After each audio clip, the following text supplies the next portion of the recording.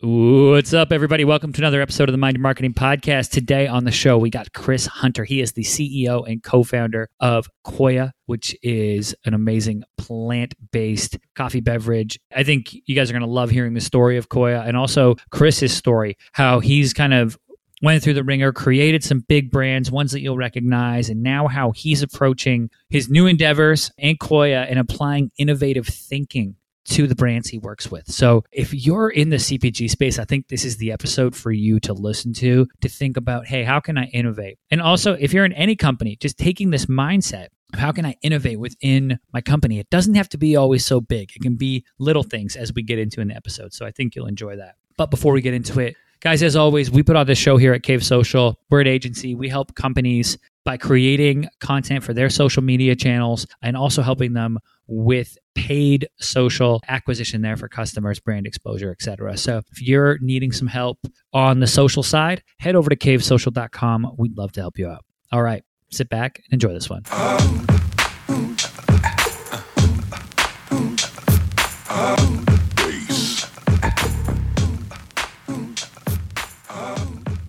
Ooh, what's going on, everybody? Welcome to another episode of the show. Today, joining me is Chris Hunter. He is the co-founder and CEO at Koya, and he's also got a bunch of other projects going on, which I want to pass the mic to him to talk about. But Chris, welcome to the show. Thanks for having me.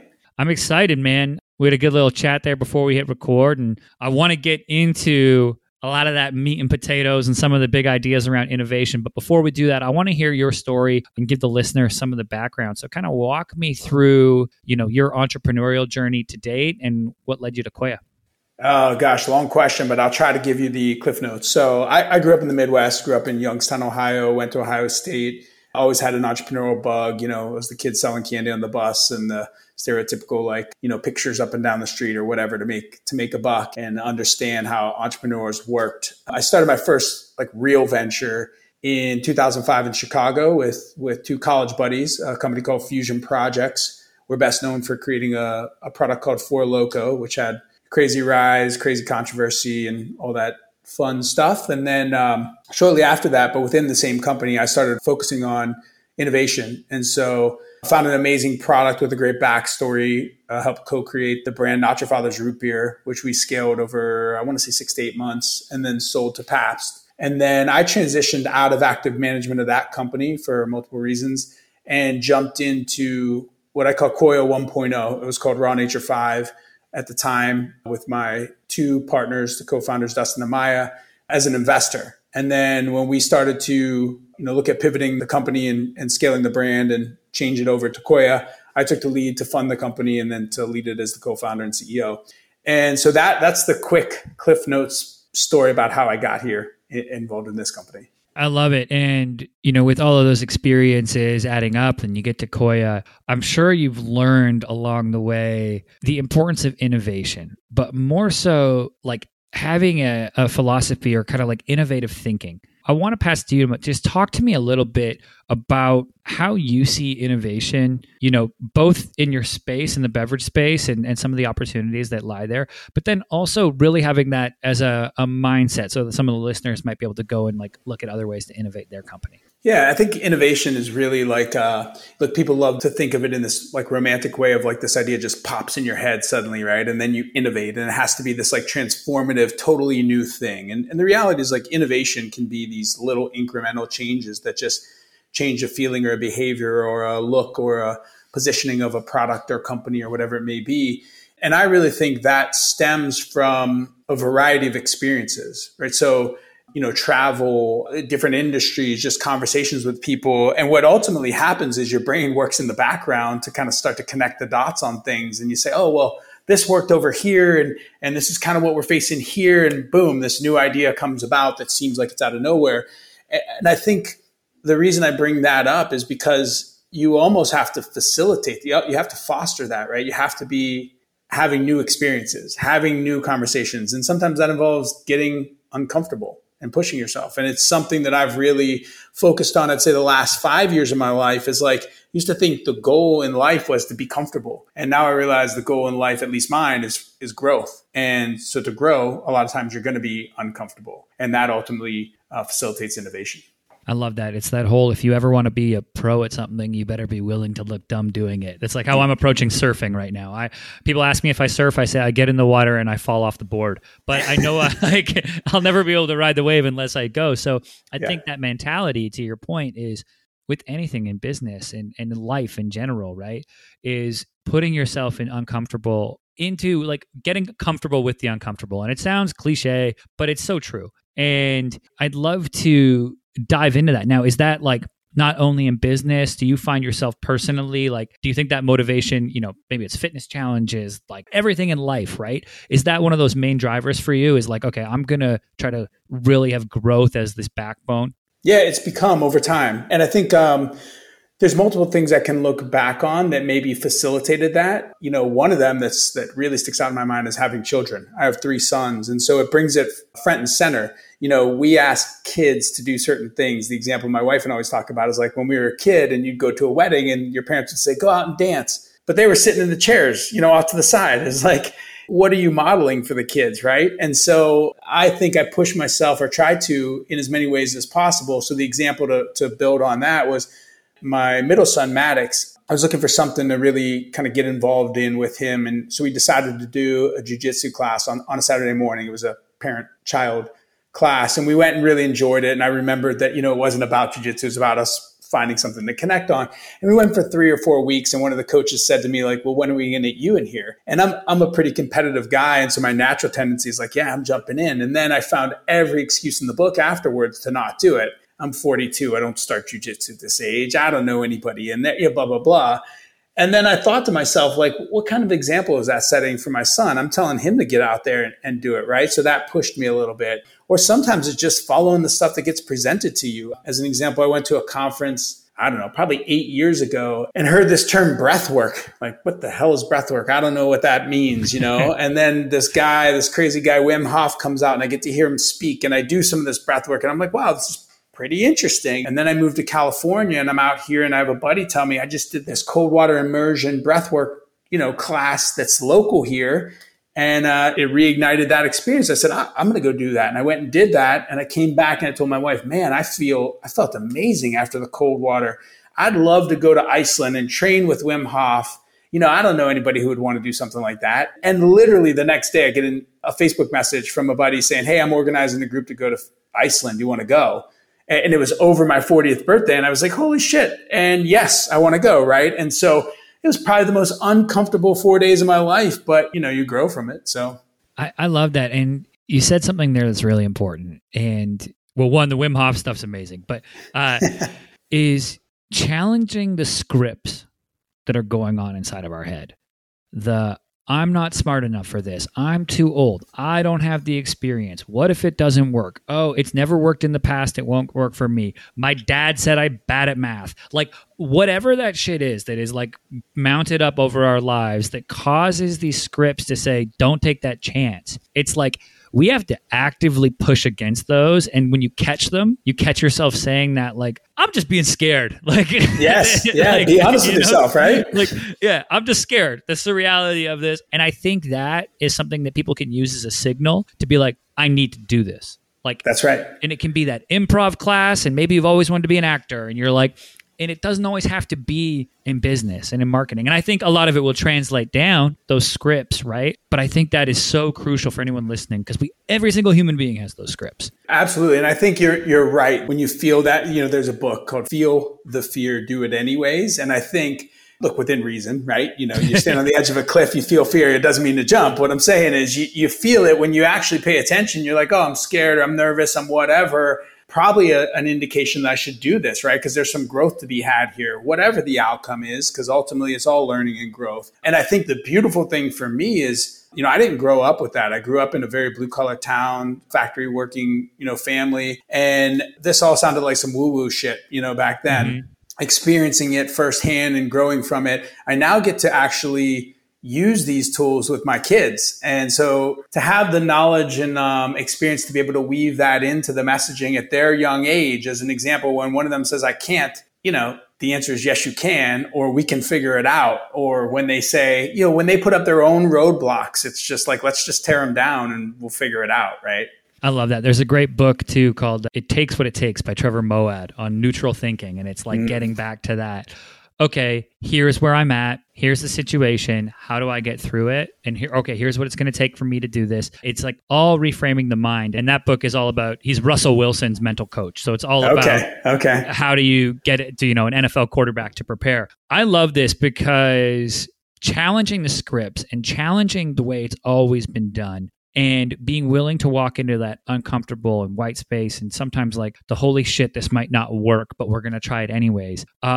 Is so crucial with business. And I want to talk a little bit now, kind of flip to the business side and taking that innovative thinking to Koya, but more so, the beverage space. I know we talked a little bit before we hit record about how much opportunity is there, but it just takes that little bit of different thinking. So I want to pass the mic to you just to kind of talk about how you see innovation and innovative thinking specifically with that white space in the beverage company and challenging some of those preconceived notions on like, hey, you need to have a bajillion-dollar company to be a success. Gosh, there's a bunch of different directions I could take this. Let's talk about Koya specifically for a minute. So, I think a lot of times people develop better for you food and beverage and hold it very like preciously, meaning they're not willing to evolve it based on market feedback or fit or whatever it may be. And I think you have to be aligned and passionate with whatever you're doing, right? So we put these products out for a reason because we believe in them. Koya is a great example. But we also know maybe that you can make a bigger impact with an incremental shift rather than a massive shift. And I'll give you an example, a story I shared with you before. Is like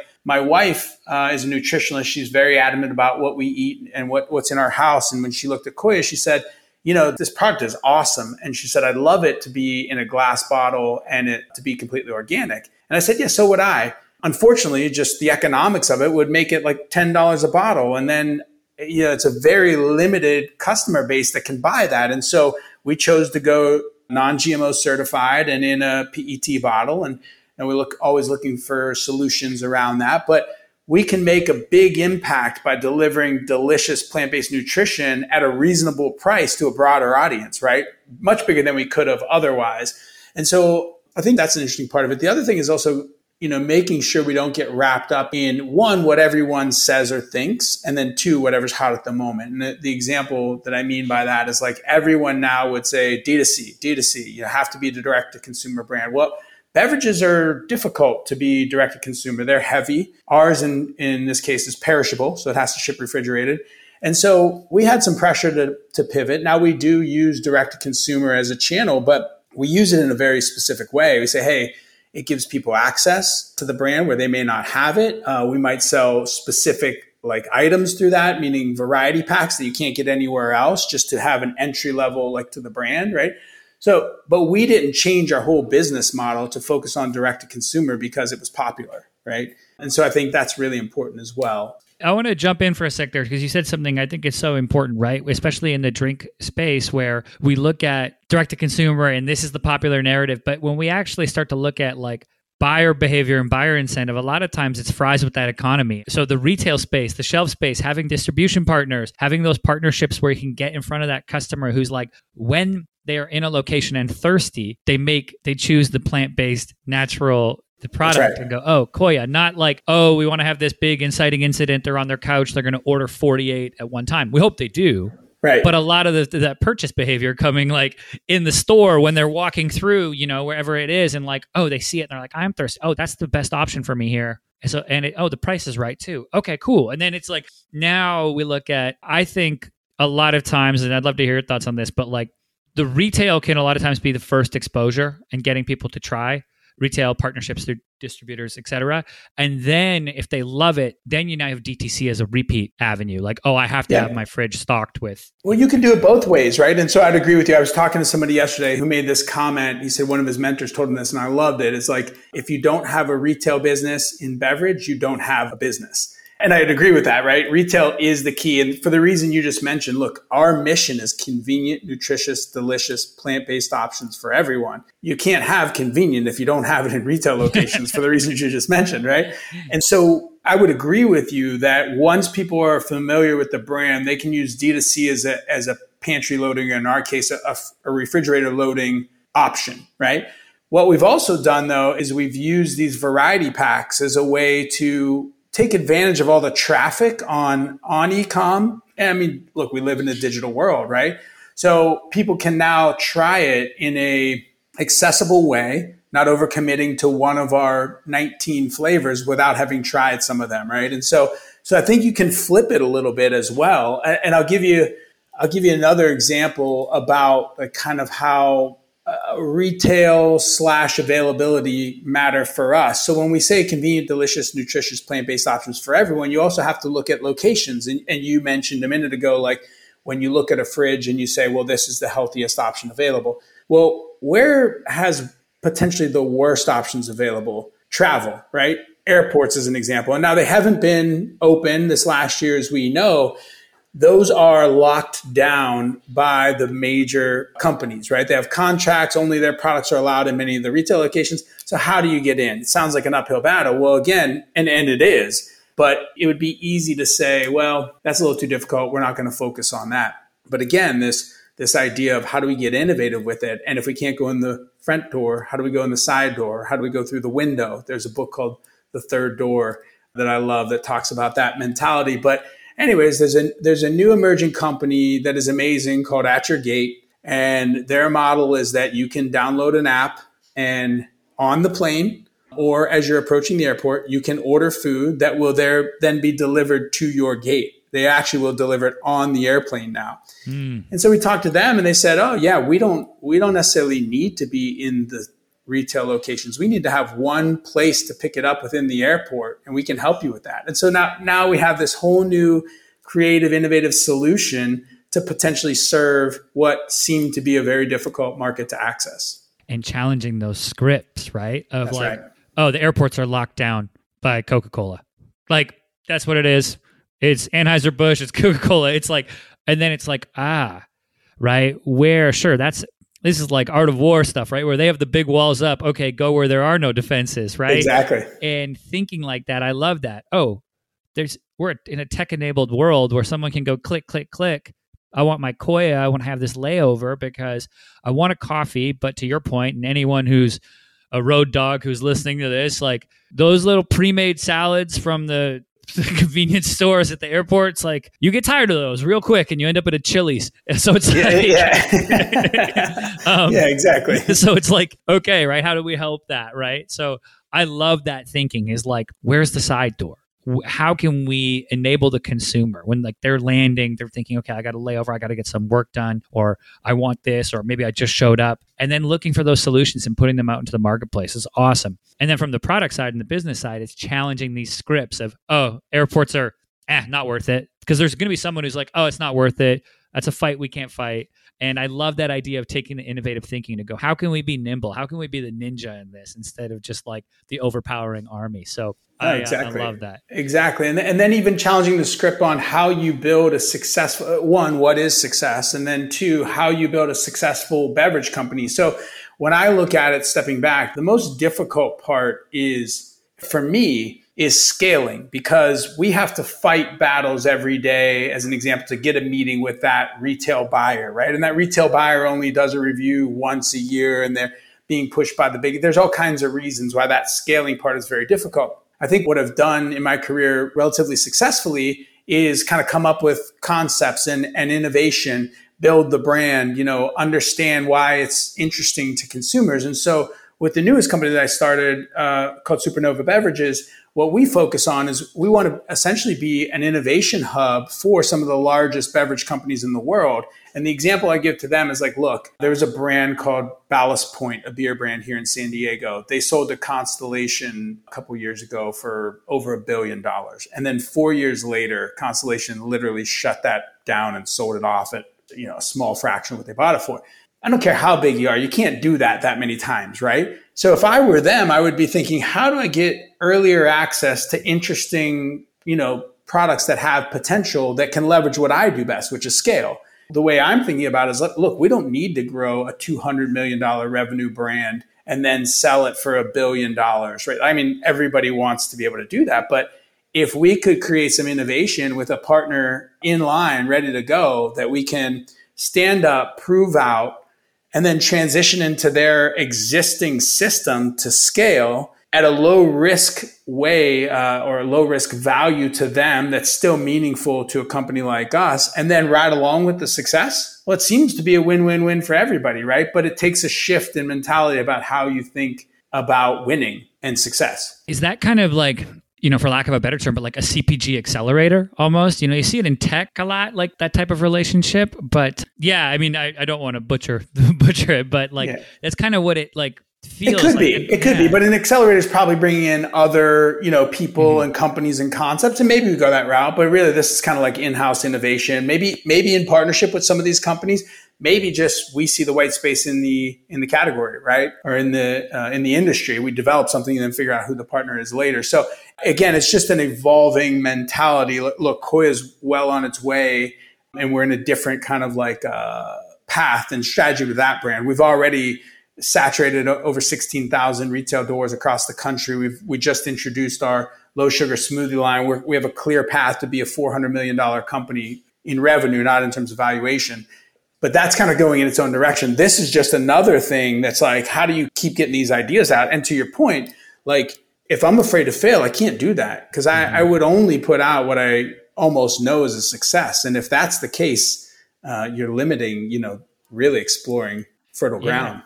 That's where the innovation gets halted, right? If we're just like playing it safe all the time, it's like, okay, it's like in the NFL, if they just kept playing it safe, we wouldn't have shotgun. The Kansas City Chiefs wouldn't be here right now. So if we handing it off 20 times a year. Yeah. Chris, this is awesome, man. Thanks for coming on today. Before I let you go, let people know where they can go grab some Koya and learn more about it online, and where they can connect or follow you online. Yeah, great. So you can find Koya at Drink Koya on all platforms. It's out in about 16,000 retailers across the country, ranging from Whole Foods to Wegmans to Publix to Kroger's to 7-Eleven now, which is a very exciting partnership for us, and GoPuff digitally. And then myself, you can find me at Christopher Hunter on LinkedIn or _Christopher_Hunter on Instagram. And then you can find the first brand from the Supernova beverage portfolio. It's called SoulSet Enhanced Hard Seltzer. You can find that on Instagram as well. Amazing. And I'll put links to all those in the show notes page. I'll also put links to every book we mentioned. So if you're listening to this, you can just head on there, check out those brands and check out those books. Chris, thanks so much for coming on today, man. I appreciate it. Thanks for having me, buddy. All right, everybody. That's it for this episode. As always, I'm your host, Jordan Shelton, and I'll catch you next time.